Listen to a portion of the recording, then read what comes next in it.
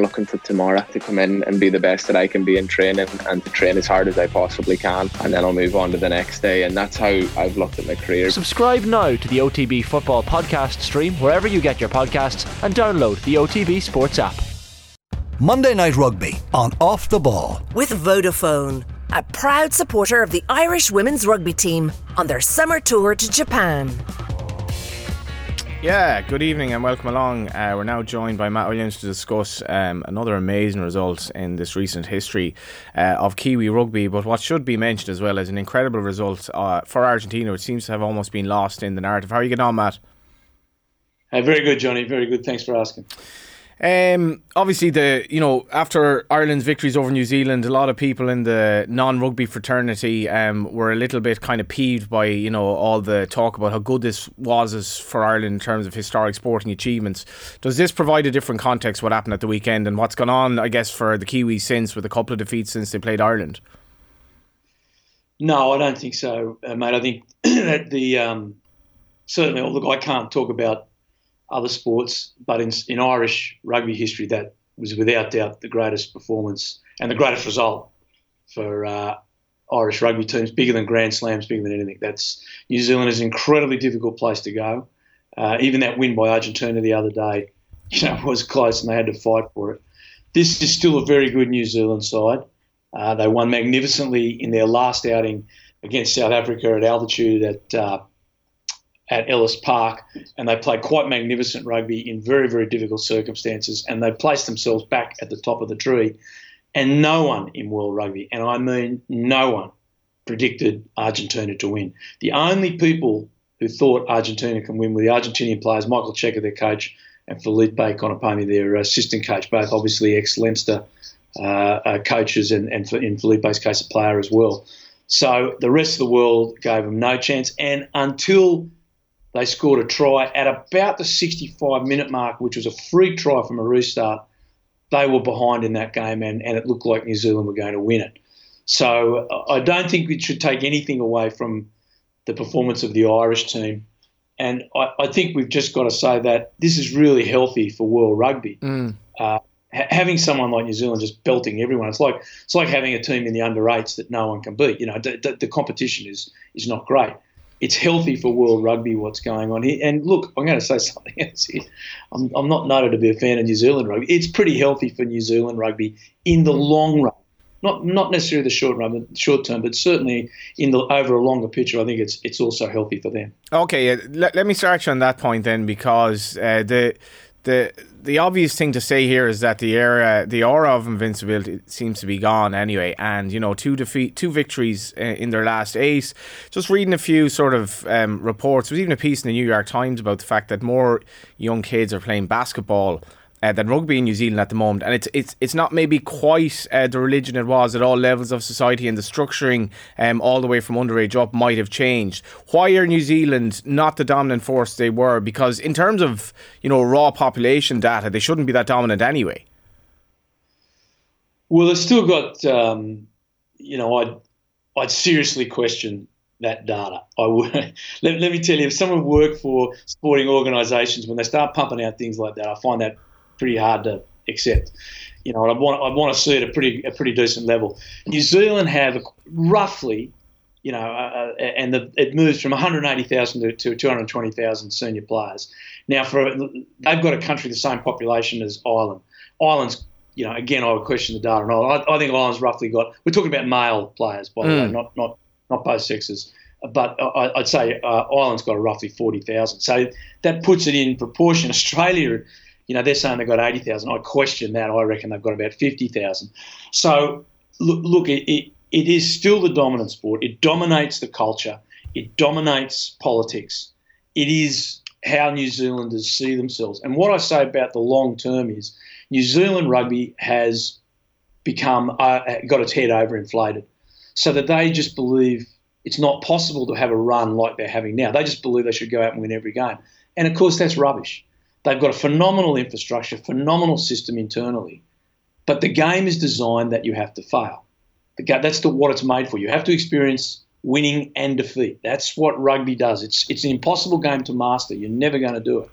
And I think this is giving the New Zealanders a little dose of humble pie to make them go back and not just think everything they do is perfect. And look, they have conducted themselves, especially with the Australians and the South Africans, in Super Rugby and the competition down there, in a pretty ordinary manner, the way they've thrown their weight around. They've kicked teams out. They've wanted them in. It was their policies that pretty much drove the South African teams into the hands of the Northern Hemisphere, where they've come into the Rugby Championship. And, unless their policies change, they're going to try and drive the Springboks into the hands of the Six Nations, which I think would be a disaster for the Six Nations.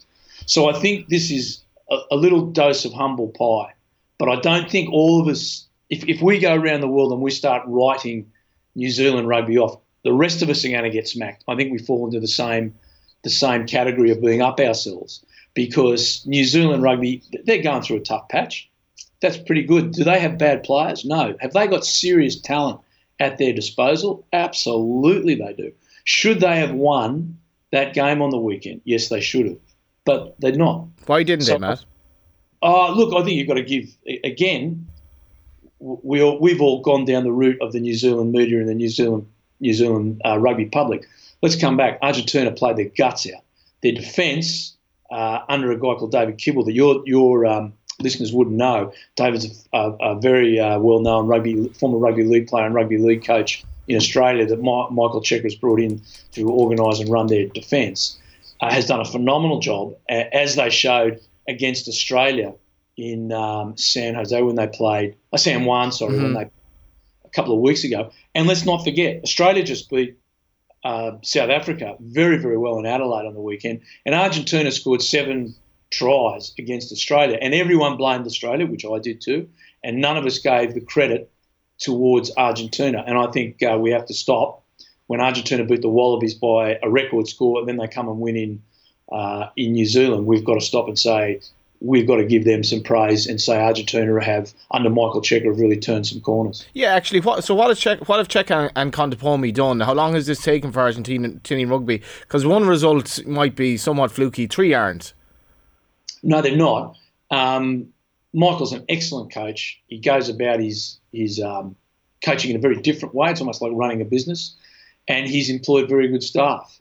Felipe is a great offensive coach, as we saw at Leinster. He's got a lot of experience under his belt. And I don't want to talk out of school here, but, when last time I saw Felipe, he wasn't going back for a year.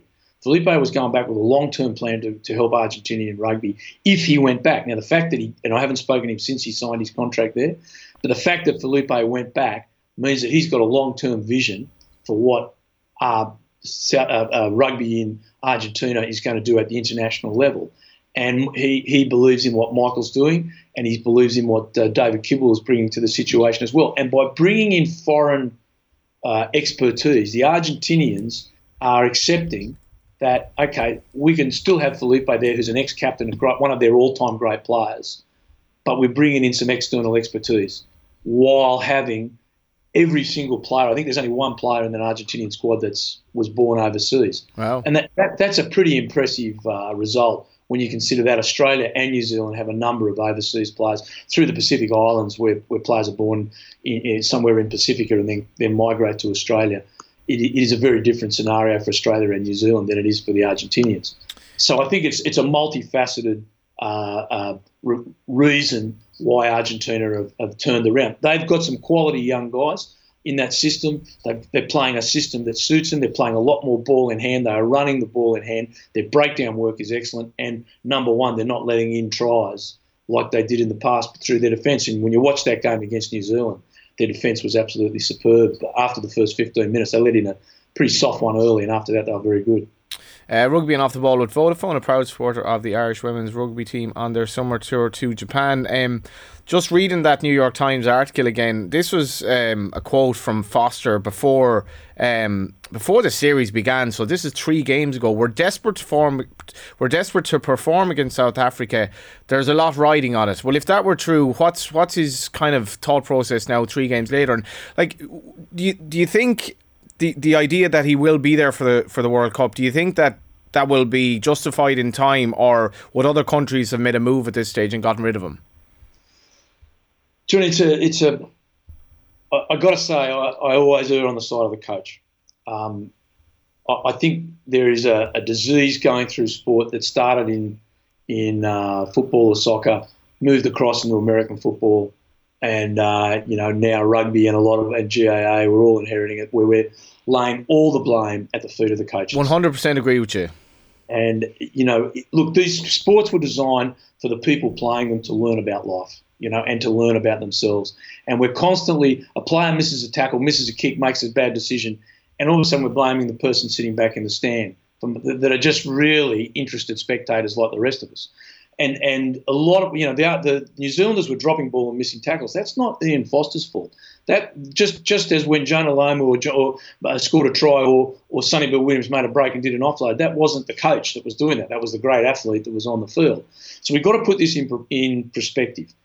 The second part, I think, if we split up the New Zealanders' last 6 months, when they lost to Ireland in November 21 and England in November 21, there were some reasons for that. Those poor guys and the Argentinians, who Ireland beat by 53-7.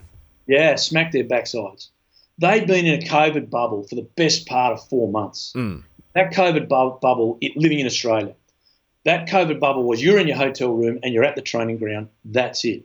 And then they got on a plane, flew to England and Ireland, had to go into isolation and then stayed in the same COVID bubble. I did 2 weeks in a hotel when I returned to Australia. Glorified jail. Oh, mate, that's what it was. It was jail in a comfy room. Windows were sealed. You got your meals delivered to your door. And if you had any sort of mental illness, which I'm very fortunate I don't suffer from, but if you did, I just think it would have been purgatory for people. The anxiety and so on it created. Those guys were fried by the end of that. There's no two ways about that.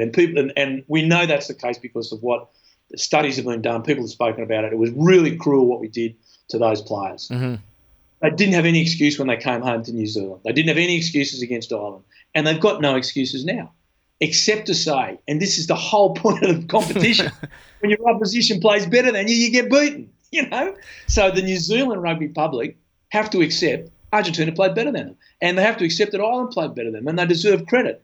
That doesn't mean you've got a bunch of incompetent stumbos running your organisation. It just means you got beaten on the day, and you've got to suck that up because that's what sport's all about.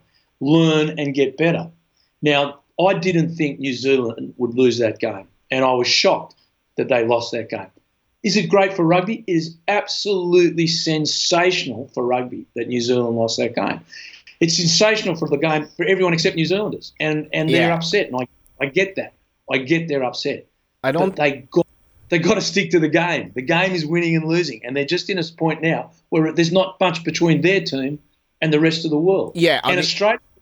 Sorry, Johnny. Yeah, sorry. Yeah, I think if you're looking towards the World Cup as a rugby fan, I mean, this must be one of the most exciting ever in terms of how open it is. But just getting back to, the New Zealand situation, you can fairly obviously tell when a team has lost faith in its coach from its body language and from stupid things that happen. Do you get any sense of that, or do you think they're buying into this as a long-term thing and it is a transition? Well, if they had a lot of the, and that's a sensational question, and the answer sits at Ellis Park at 5,000, just under 5,000 feet altitude. One of, if not the hardest place in world rugby to go. Next to Eden Park, in my experience, it's the hardest place in the world to go. It's harder than Twickenham, harder than Lansdowne Road, harder than Stade de France. I've been to all those joints, and I can tell you that Eden Park and Ellis Park are really, really tough joints for different reasons. Eden Park mentally, Ellis Park physically. If they had lost faith in their coach, if they said this bloke isn't him, and they had just said we're going to lose that game, Ian Foster would have been out, but they didn't. Mate, they fought magnificently. They played sensational rugby. They were in front, should have been a long away. The Springboks came back at about the 65th minute mark. They were behind, and the New Zealanders found another way to fight. If they didn't believe in what they were doing, they would have lost that game. So I don't believe that he's lost the change room, as the horrible cliche goes. I don't believe the players have lost it. They brought in Joe Schmidt. They brought in another guy, Dougie Ryan, not Doug Ryan, but Ryan, for the assistant coach of the Crusaders, into the staff. So they've got new assistant coaches that are highly respected and we know are great coaches, but they're still not winning. So there is something else there. Now, what is it? I'm not in the camp. I can't tell you. But Whether they stay with Foster, and they said the other week they would after they beat the South Africans, he's under considerable pressure. But it's very interesting that when you look through the New Zealand Herald, why there's criticism and disappointment, they've stopped this ridiculous haranguing of Foster, the terrible personal attacks that no person in sport should have to endure. They haven't done anything criminal. They haven't done anything that's in any way against the sport or to bring the sport into disrepute. They've simply been an honest person coaching a team, and their team's lost. And what Foster has had to endure, no person in sport should have to endure. And you can criticise, it's the old story: play the ball, not the person. And they've been playing the person far too much. Has it been bad? Yeah, shocking, mate. Shocking. I don't want to bring it up, but just even so many comments on his physique, on how he looks, on the way he speaks. It's just totally and utterly uncalled for. Well, it's pathetic. It is absolutely pathetic. And not only that, on social media, it got to the point where Ardie Savea came out and just told everyone, look, back off, this is ridiculous. Sir John Kirwan, who got his knighthood for services to mental health, and Sir John Kirwan, Johnny's spoken about, he's a great bloke, and he's spoken so honestly about his terrible mental health when he was a player and the pressure that was on him, where one day he thought about jumping out a window when he was in a hotel room with the national team. He's come out and said, listen, what are we doing? What are you doing to your players and your staff? Like, why are you doing this? And it's totally out of proportion with a game of sport. I know it's important, and I know it's important in New Zealanders, and I get it. But you can be disappointed, but no one should have to endure what these guys have had to endure. And would Foster, in your sort of view, would he have the sort of mentality to get through this and to ride the storm in that regard and kind of be able to park it in terms of, okay, it's only sport, but obviously I do need to get through this as well? I don't know, Johnny. I don't know. I know a lot of those guys. I know Scott Robinson. I knew Stu Hansen and Graham Henry because I coached against them, and I knew and still see Scotty Robinson very, very occasionally. And I know the sort of people they are, but I don't know Ian Foster. But I'll give you an example. I wrote about in the Irish Times. A guy called Green was a rugby league coach in Australia, and he committed suicide only a few weeks ago. And that was from the pressure of being dismissed from positions within rugby league in Australia and not getting the help that he required. So you can't sort of suggest that this is not, anyone would not take a toll on anyone's mental health. Foster seems a very tough, hard dude, as in a typical tough Kiwi. He's going to see it through. This is his life's ambition, and he's there, and he's not walking away from it. And I completely endorse that and would encourage him to keep going. He's not doing anything wrong. He's just coaching a team. It's the other people, and here again we're sort of not blaming them, but saying, can he cope with it? I think it's the other people's responsibility to back off and say, I don't agree with your line out, I don't agree with your breakdown, but let's not bash the human being. No, let's talk about, we can talk rugby till the cows come home, but let's not attack people for what they do in sport. Yeah, Paul Green, who was survived by his wife and kids, aged 49. I think people forget that as well, Matt. That Ian Foster has kids, he's a family, that they're in this journey together, and you just get trolls on social media who just don't seem to care. Yeah, and that was Ardie Savea's complete point, that this is, you're not just attacking the man, you're attacking his whole family, you're attacking his friends, his parents, who are elderly parents. Like, it's crazy. And of course, the keyboard warriors in the safety of anonymity behind a phone, some of the things they say, mate, are just horrific. And Sachin Tendulkar, the great Indian cricketer, always said, you never read the media, never read social media, never read it. You just can't. You can't. You're responsible for what goes into your mouth, and you're responsible for what goes into your brain. So you've got to do it. But it's very hard when you're in a position like Foster, in a country like New Zealand, where it is the dominant culture across the two islands, to isolate yourself from that. And also you have to attend press conferences. And the press conferences were, when you watch them, and I try not to watch them, but I do just a little bit because of what we do here. When you watch them, they were hand-to-hand combat. They were brutal. And it's the New Zealand media. Look, I'm quite happy to say it, and I've had stand-up arguments with a lot of guys in New Zealand media. They are as much to blame as the people. They are as much to blame as the keyboard warriors, because they started. And I think they at many times over the years in my history have been out of control. And when you call them out on it, they don't like it because they try and make an excuse. Oh, this is the expectations of the people. Have all the expectations you want about your team. You are more than entitled to about that, but do not attack people for what they do in sport. This is not someone that is, again, they haven't done anything illegal. They haven't committed a crime. They're not a politician that has, scraped money off the top or has got some system going where they're ripping off a system. These are honest people that love the game. They've sacrificed a huge amount, make a lot of choices to get in it. They've been proven over many years at certain levels, and they're finally given an opportunity to coach a national side. And give them that respect. But talk rugby. But to talk about the physique of the national coach or how he speaks, his accent or the manner of his speech, I mean, that's just totally and utterly off the table. And I'm sorry if any of the Kiwis get angry with me. Look, you just shouldn't be saying, if we did that, if we switched our head and we did that to a women's team, the people would be wiped from the earth. 100%. And it's like, as a journalist, behave fairly, don't personalise issues, and it's reflected on you if you're calling out nonsense like that. Let's fast forward to the Rugby World Cup then. Who's going to be favoured? What position mentally, physically and everything else in New Zealand at that stage? Well, I actually don't think it changes anything, because the fact that the South Africans lost, and it's interesting, and I didn't know this till Saturday, South Africa haven't won Australia since 2014, which I was really quite taken aback at that.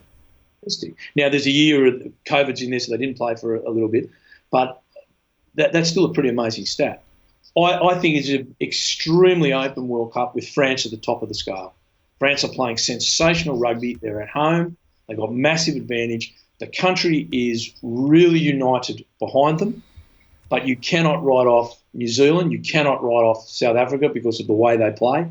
And I also have to say that Ireland, on the way they've been playing since November 21, and especially the result they got in New Zealand, if they continue on their growth, they have to keep getting better. They can't just say we're there now, that's all, we've got all the answers. They've got to keep growing. If they keep growing over the next 12 months, they've got a very good opportunity to get out of the quarterfinals and into the semis. And once you make a semi-final, you can win a World Cup. Best team has not won the World Cup on 4 or 5 occasions.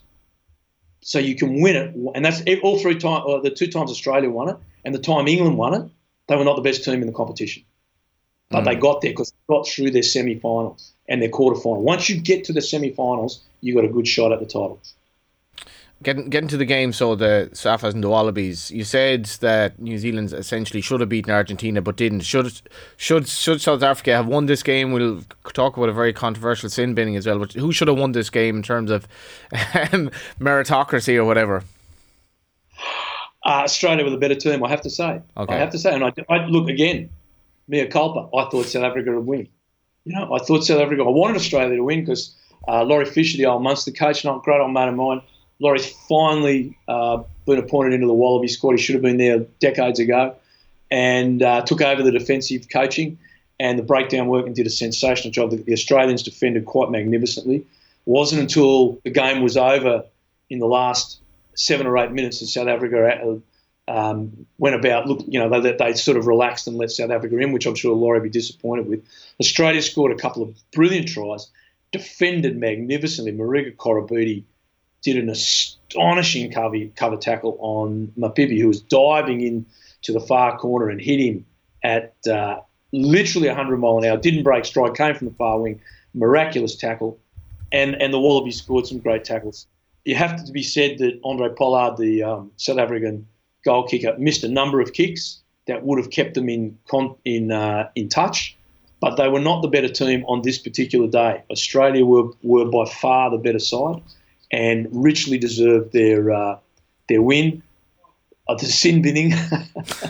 Yeah, if you haven't seen this, it was probably more something akin to a game of soccer than a game of rugby, if that's fair to say. Yeah. Look, I totally disagree with what Nick White did. I'm a fan of Nick White. He left Australia and went and played for Exeter and came back a much better player. He's played superbly for Australia and the Brumbies. And there's no place in our game for what he did. He took a dive, and I don't endorse it. And I surfed Faf de Klerk, the South African scrum half, got 10 minutes, which I also thought was a joke. It wasn't a penalty. And even the TMO replayed it, and it showed he didn't make contact. If he did, it was a finger touching his chin, or flicked his face. It certainly wasn't a forearm, wasn't a hit, and it didn't knock him off his feet. And we can't fall into that. We can't fall into that. Now, listen, let me tell you, the game is pretty good that way in its self-governance. Nick White's going to have to live with that because a lot of people are going to give him a hard time, as they have in airports and hotels since then. Yeah, but this is it, Jay. Like, how does a dressing room respond to something like that? Because it's anomalous in rugby, to be fair. They'll be riding him like a favourite at Punchestown. He'll get sledged about it that much. There'll be a nickname. There'll be there'll be jokes. There'll be people shaving half their moustache because he's got this big handlebar moustache. And the joke is that he went to hospital to get 2 hairs replaced on his moustache. That people will be shaving half their mows off and things like this. Look, he's a really good player, and he did something on the spur of the moment. Yeah, that was quite embarrassing. And you know what? I haven't heard him say it, but I'm pretty certain he'll regret that very much. And it was a poor decision from the officials, but you got to say it was a poor action from Nick. Yeah, and so the Springboks coach says afterwards, basically we've more questions than answers. I don't know how we lost this game. From somebody who follows rugby sort of every now and then, is this the strongest sort of the Northern Hemisphere has been versus the Southern Hemisphere, or is it just very, very hard to call? France are outstanding, but to me it just seems a bit of a muchness between the Safas, even if you want to throw Argentina into the mix, New Zealand, obviously Australia now, because, well, results imply that anyway. Yes, certainly. Well, you can only go off results, mate. If you just come back to that first point, the Saffers, when they got beaten by New Zealand, who beat them off the park at Ellis Park, came out and blamed the referee, and the referee had an excellent game. Well, they come and say, referee was... And they're all saying it. And then they come out and he says, I don't know how we lost that. You go, we're watching the same game of rugby. Like, how did you lose it? Australia scored 3 magnificent tries and defended brilliantly. Like, you missed 6 shots at goal. That's how you lost it. Like, don't look at someone else, but the South Africans, again, this is good for the South Africans. They just think they're going to come out and win everything. They play such a negative game that it was wonderful that a positive game beat them, because that's good. Again, good for rugby. The fact that Australia beat them is really good for the game. And if Australia can come and replicate it again this week, I believe it's in Sydney. I think it's in Sydney. That would be equally brilliant for the game, because it would mean Australia and Argentina would be on top of the championship, which would be wonderful for the championship, instead of New Zealand and South Africa winning it every year. So again, that would also be great for the Bledisloe Cup, because Australia are yet to play New Zealand. So then you come back to your point. The Southern Hemisphere was a long way in front of the North. The way the laws currently are, it favours some negativity, and that's why the South Africans, they play a negative game plan. Explain that to me, actually. Well, unfortunately, what has leached into the game is our scrummaging. The scrums have become an absolute disaster in rugby. We waste 3 minutes on scrums, and teams scrummage for penalties. So when I played, and right up to the 90s, there were no penalties in scrums unless it was for foul play or offside. You had to do something dirty to get a penalty. It was what we call a free kick. You get a bent arm, which means you can only tap the ball. You can't kick the touch. You can't kick it goal. So what do teams do? They just got the ball out of the scrum, and so you had this great attack coming from scrums. That's all changed. So the South Africans scrummage for a penalty. They then kick to touch for a line out and maul. So the backs do nothing. And if they can't do that, they kick across field, high kick across field, so their wingers can come through and contest. So there's no attack from the South Africans. And the good thing about Saturday, Australia scored 3 tries, were up, and the South Africans had to run the ball. And guess what? They were in a fair bit of trouble, because they don't know how to run it. Because these other tactics that we saw against the Lions and New Zealand that have been so successful and are so negative and so hard to beat didn't work against Australia, because Australia had the ability to pull their defence apart and score tries. So they were put in the back foot with that, and they missed their goals. So they had the perfect storm. But when they get it right, it's really hard to beat, and it's a horrid thing to watch, and it's not good for the game. But the South Africans are hard to beat. There's no two ways about it. The negative is in all sports is always easier to implement and harder to beat than the positive. So Australia and New Zealand and Ireland and France are playing a very positive game plan. South Africa and England are playing a very negative game plan based on a big set of forwards, a lot of kicking and a lot of chasing, but not a lot of enjoyment for the spectators. So what we're seeing is the positivity come back into the game. So the way Ireland played, New Zealand, Australia and France are playing is really great to watch. It's really entertaining. It's uplifting for kids. They want to get involved because it looks like fun, and it is fun. It's sexy. The ball's thrown around. It's a joyous time, and it's not boring. It's entertainment, which is ultimately what professional sport's about. Now, we've still got all this time-wasting crap that the game needs to get rid of, but our leadership is so poor, they're not addressing it. But the teams at the top who are playing the positivity are being the leaders, and it's great that Ireland are part of that under Andy Farrell. The incredible change we saw over the summer of 2021 to when they beat New Zealand in the November of 2021, and they've carried that on since to go very, very well in the Six Nations and then again in the Southern Hemisphere against New Zealand, playing this really great running rugby, this really enjoyable, sexy brand of rugby. New Zealand play it, Australia play it, France play it. So what does that mean for the World Cup? It's a very even World Cup 12 months out. Very, very even 12 months out. And what we hope is that the positive people get stronger, more power to them, play better rugby, and the negative people get weaker. Because South Africa are winning World Cups on the back of a really big pack of forwards, a whole other bunch on the bench, which was this again is the rules being changed. The bench in rugby was there for safety reasons. That's where it started out. So if someone got hurt in the scrum, we have another guy there ready to go on. And coaches have been they're like lawyers, tax lawyers. They found loopholes in the system. And so the South Africans pick 8 giants, and then at the 45-minute mark, they bring on another 6 giants who are really fresh. So they've got these really huge dudes that just bash people up.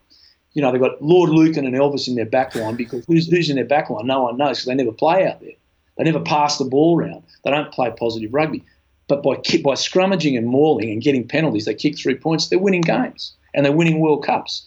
So it's up to the rest of the world to play positively, and I'm delighted to say we've got that, and hopefully show the negativity up for what it is, because our legislators at World Rugby are not acting on changing any of those loopholes.